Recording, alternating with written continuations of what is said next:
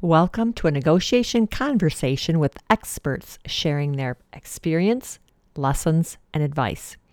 These recorded sessions may occasionally include quirky background noises and recorded adjustments because they're casual conversations focused on providing valuable content. I'm your host, Penny Rosema. Welcome, Mimi. So great to have you on the call there today. Hey, Penny, you are one of my favorites. So, I couldn't resist an opportunity to chat with you. Oh, you're always so sweet. I want to start by just talking a little bit about you, what your leadership courses and your keynotes. Tell us a little bit about yourself. Well, I like long walks on the beach and trashy. Oh, sorry, that was my dating profile introduction.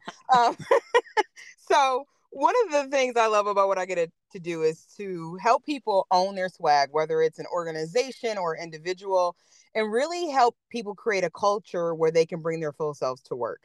Whether you work for yourself or you work for others, it's how do I really dig into who I am and have the courage and confidence to unapologetically be your full self. That says it all. Permission to be who you are. Thank you, Mimi.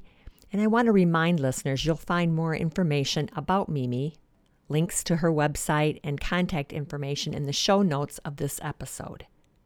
My first question I wanted to ask you, Mimi, is what type of formal negotiation training do you have experience with? Could be work, it could have been outside training, and even a mentor. What experience do you have? I would say it's a hard knock life. It totally comes from the school of hard knocks. And interestingly enough, it's this amazing woman. You might know her. Her name is Penny Rosema. She has been so helpful in helping me negotiate. Whenever I have like a panic moment, Penny, I know I can call on you, and you've been fantastic. Thank you, Mimi, for the kind words. And of course, I'm always willing to help. You call me anytime. What has been most memorable in your negotiations? This could be a good experience or a bad experience for you personally. One of my most memorable negotiation experiences was actually negotiating a keynote. And I remember this so vividly, Penny, because you helped me with it. I had a client who had been on my list for a long time. I had been prospecting, and they finally called me. And I had done all the right things around practicing my the amount of money I was going to charge for this engagement.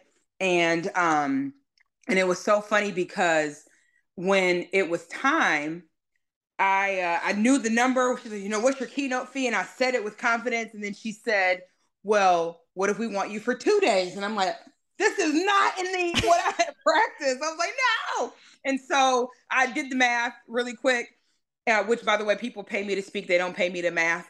And I came up with a number, and I gave her the number, and she said, she didn't say anything. I was like, dang it, I should have went higher. And then I remember she sent me an email and said, what if you would take X amount, which was it was $1,000 less than what I'd asked for. And I was kind of in this poo-poo mood because I go, well, no, I asked you for that amount. I thought that was fair. And actually, I probably could have been more. And so I remember, Penny, calling you, and you gave me a couple rules to follow. You said, number one, maybe don't do it through email. Make sure you set up a phone call. You said, number two is if they had 10 grand, they got 11 grand. So keep that in mind. I was a good point because I was getting ready to just accept the 10. And then you told me, know what your walk away point is, know what you're willing to accept. You don't have to tell them that, but just know that kind of in your hearts of hearts. And then the last part that you told me, I think that was most important, is let the silence do the heavy lifting. So be thoughtful in your approach, but also know silence is your friend. And I took feverish notes that day. I think my hand is still cramping years later from all the great nuggets you gave me. And I remember getting the amount. Oh, and let me say, actually, the most important thing that you said to me is, which is the phrase I use to this day, is X amount a deal breaker for you? And then you told me to be quiet. And I had to literally sit on my hands and like put my hand over my mouth and count and sweat. And I remember when I asked the client, I said, I said, I said, I think it was like 11 grand. I said, is 11 grand a deal breaker for you? And she said, no, I just wanted to know if you would take 10. And I was like, oh my God, you had me stressing. Really? I was so outdone But that was probably my most memorable negotiation. It also told me the power that we have, and sometimes we give away our power. Yeah. Oh my God. Great, great, great stories, my friend. My next question is, now that you applying all these great negotiation techniques, how do you recommend preparing for a difficult negotiation? Are there any steps that you use? Absolutely. So one of the steps that I think is essential is doing your research and homework, knowing a lot about your the person you're going to negotiate with, both personally and organizationally. Like, what do they care about? What's important to them? Because some things that are important to you aren't necessarily important to them. As an example, I'm sitting in my new house that I just recently moved stuff into. And I remember when we were sending the purchase agreement or the negotiation in for the house, and I'd been through this housing process for 2 years, so I was really tired. But I love my agent because he said he called the other agent and asked, "What's most important for them?" And we had came up with this really long list of things that we thought that mattered to them. They wanted more occupancy. That was easy. I mean, I was willing to give away extra money. They didn't care about that. They were building a house. So the longer they could actually stay in their house, the more likely they were to choose the offer. And I think I gave them like 60 days. We paid for it and they were ecstatic. But you got to do your homework. Nothing beats a great story. Just to recap, be curious, ask questions. Don't assume you know everything about what is important to your counterpart, whether you're talking about your negotiations for your keynote, or buying a house. Asking them good questions is important. The next question I like to ask in my interview conversations here is mental and emotional preparation. And I think this really reaches back to you in your leadership training. How do you, and what tips do you have for preparing emotionally for a negotiation? Well, first and foremost, and people leave emotion out of things. And in the sales world, emotion is everything. People buy based on emotion and then they justify with logic. So if you know that going in, how do you check in with yourself to ensure that you are detached from the outcome? So one of the things I've learned from a negotiation standpoint is if I really, really, really want a deal, it comes across like sometimes it's overwhelming for them. So I really try to check in with myself and determine how can I detach emotionally from the outcome. So if I give my very best step, and one of the easiest things, Penny, is to breathe. So often when you get anxious and stressed, and I do this with some of my audiences as I'm training leaders, take a breath and notice that how your shoulders will start to drop from your earlobes because we hold so much stress and pressure in our shoulders that you just got to breathe.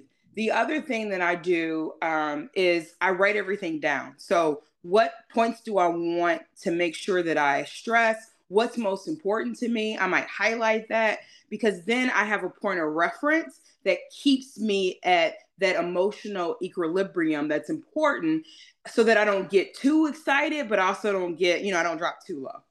The other thing that I would like to have you talk a little bit about, because I know that's what you train on, is and especially for women, it's not just women, men have this challenge too, but that permission to be yourself, number one, and that advocate for yourself. Do you talk to that about in your leadership training? I do. I think authenticity is key. I can countless stories, but what actually comes to mind for me is actually something that happened to me yesterday. So I think I mentioned I just moved into this house, and I've done moves actually twice. We moved all the stuff into my house into a pod, and then we moved it. I got some work done, and then we moved the stuff from the pod into the house. Well, the day that I moved, it was horrendous. It took 12 hours when it was only supposed to take 3. The power went out halfway through. It's pitch black outside. My movers are already exhausted and I just knew they were going to quit because they couldn't see and they had the last load of items had to come out of the basement. So imagine it's 12 o'clock at night. You're trying to move all this stuff and I'm praying that these guys are going to keep moving. And they really were in all their right not to. But it's how I showed up as myself. When they first got there, I greeted them. I said, I got snacks for you guys. I got water. By the way, food always works. I made sure they had lunch and dinner because they were there for a long time. And I was just really kind and I was myself. And interestingly enough, yesterday, as the same gentleman who moved all the items into the pod, he actually moved them into the house. And he said, "Do you remember the move?" I said, "How could I forget?" He said, "You were probably thinking that we were going to quit." I said, "I was praying that you weren't." He said, "What was the difference is how you showed up. You were kind to me. You were nice. You were empathetic." And that's all a part of who I am. Because I think sometimes people get into these situations where they think they have to be really hard. And I was just myself. I was laughing with them, joking with them. And that being me paid off because they actually finished the move. Oh, that is wonderful. Let's talk a little bit too, because I know you probably talk about this in your leadership training about being confident enough to advocate for yourself. Yeah. For a lot of women specifically, we are socialized not to. We are socialized that if we're too aggressive, and I use aggressive with air quotes, that will be the label the B word. And really the difference is learning how to be assertive versus aggressive and knowing what you want and what you deserve and that you have the right to that. So often we like yield to other people's wishes or even in the language that we use very loosey goosey language like, well, I kind of sort of would really appreciate if you would consider, instead of being direct with what we want. And you can be direct, and I'm going to use a term from one of our colleagues, Joyce Weiss, who said you can be direct with respect. And what I often encourage women to think about is the difference between being assertive and being aggressive is I'm still respecting the thoughts and needs and feelings of that other individual while still asserting what I need and what I have the right to need to want. And I think sometimes and I'm going to speak to women again because that's the primary audience that I'm in front of, is we will often yield our own wants and desires because we're hoping to be we're a people pleaser. And then you're left holding the bag like, well, I didn't really want that, but we're conditioned to it. So the first question to ask yourself is, what do you want? Absolutely. Right. I just love that. We've talked about this before, Mimi, and I know you have some great stories on this. Using the power of silence in a negotiation. You got any good ones for me on that one? Oh my gosh. One of my absolute favorite ones, Penny, is I got a phone call from a colleague and he was negotiating a salary internally in a promotion. And typically you see the biggest jump in salary for most folks between companies, but he had the opportunity to do this within a job role. And he was going from an individual contributor to a supervisor. And more specifically, he was going to a group that actually had some cash. Like he kind of knew this was a primed area where a lot of attention and focus the company was, putting resources into.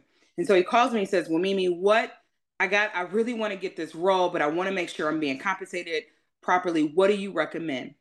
And I said, well, first and foremost, and I was going back to my Penny Rosema negotiation boot camp conversations.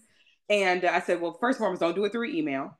And when he calls you, the most important thing that you can do is be quiet because you will talk yourself out of money. And I know I've done it before.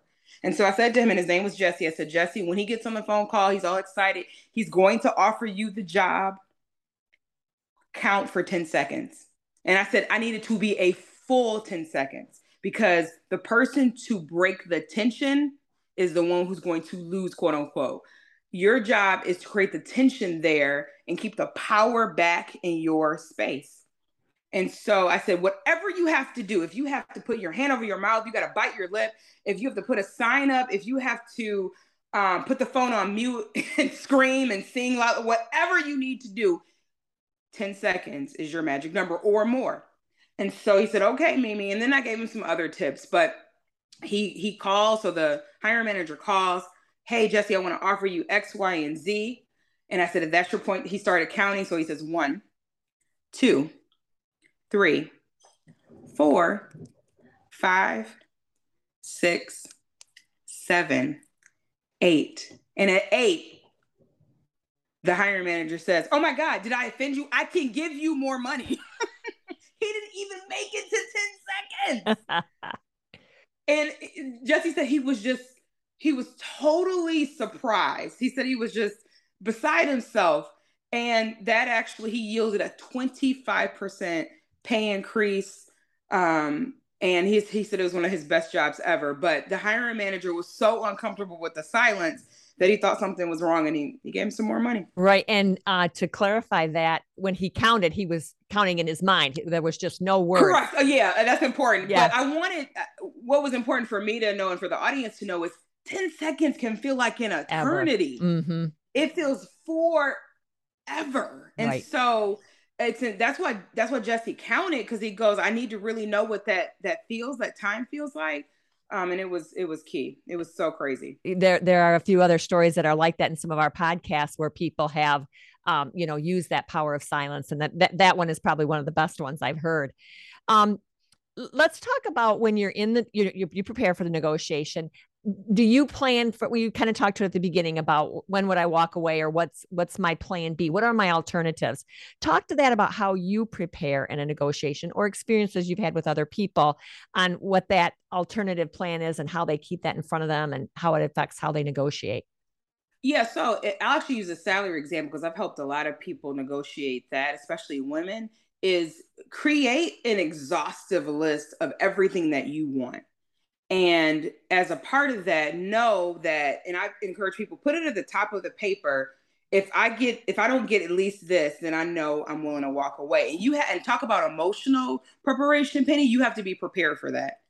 And sometimes I think it's helpful to have that partner to role play with, so that if they do say that, you have the right words. Because what I feel like for a lot of folks is it's the wording. Like, what do I say? I want to make sure that I'm maybe preserving the relationship or the interaction, but I also want to advocate for myself. And so I encourage people, write down what that walk away list is.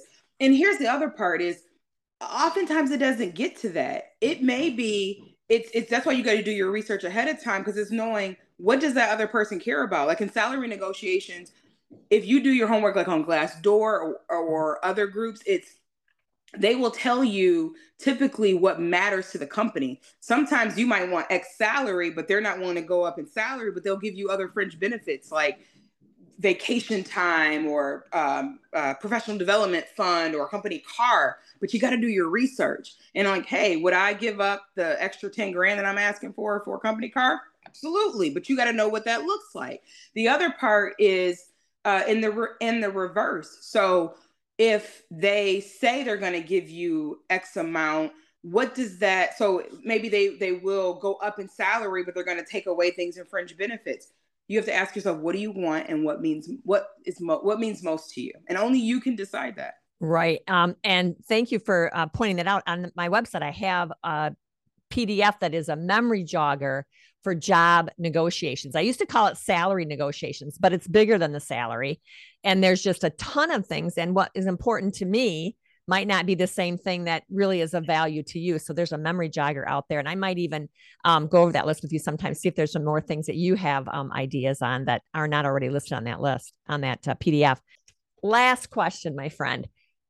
General recommendations or bits of wisdom, leadership, negotiation. What final thoughts do you have? Know and appreciate your power.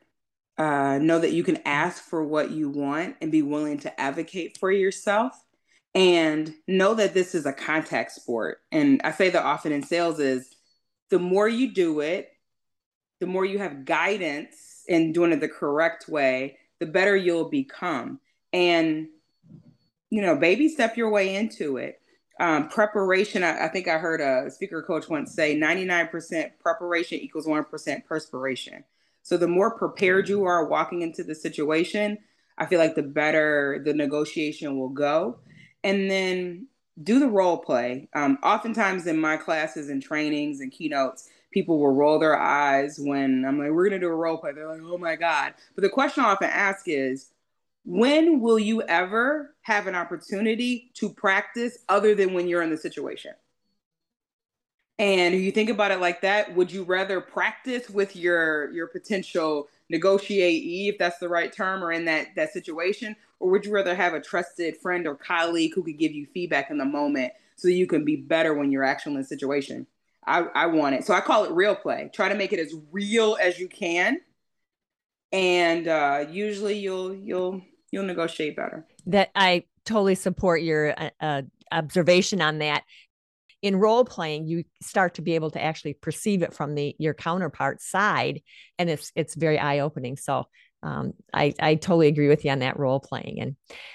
And thank you, my friend. Let's talk about again your website, your training, what you offer. I don't want to leave my guests missing that. Now you can re-listen to this podcast, by the way. And when you find these great nuggets of information from Mimi, remember that she does leadership training. Reach out to her, but let's get your web page, which will be in the show notes. And then, some key information if you got any events coming up. Yeah. So if you go to ampupsuccess.com, so AMPUP success.com. And I don't know why I add that on. It's just a funny ditty, but, and you can reach out to me there. Also, I'm on LinkedIn, Instagram, and Facebook. On Facebook and Instagram, I'm at Hey Mimi Brown, if you want to follow. And then on LinkedIn, I'm under Amelia Mimi Brown, motivational leadership speaker. So I would love to connect. Yes, listeners, we'll have all of those links in the show notes.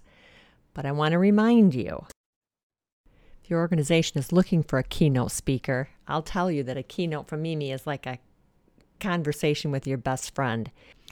Mimi has an uncanny knack for making real connections with people right from the stage. You and I know today's audiences don't want to be passive listeners, and they don't want to be lectured. They want to be involved in the experience, and I'll tell you what, Mimi does not disappoint.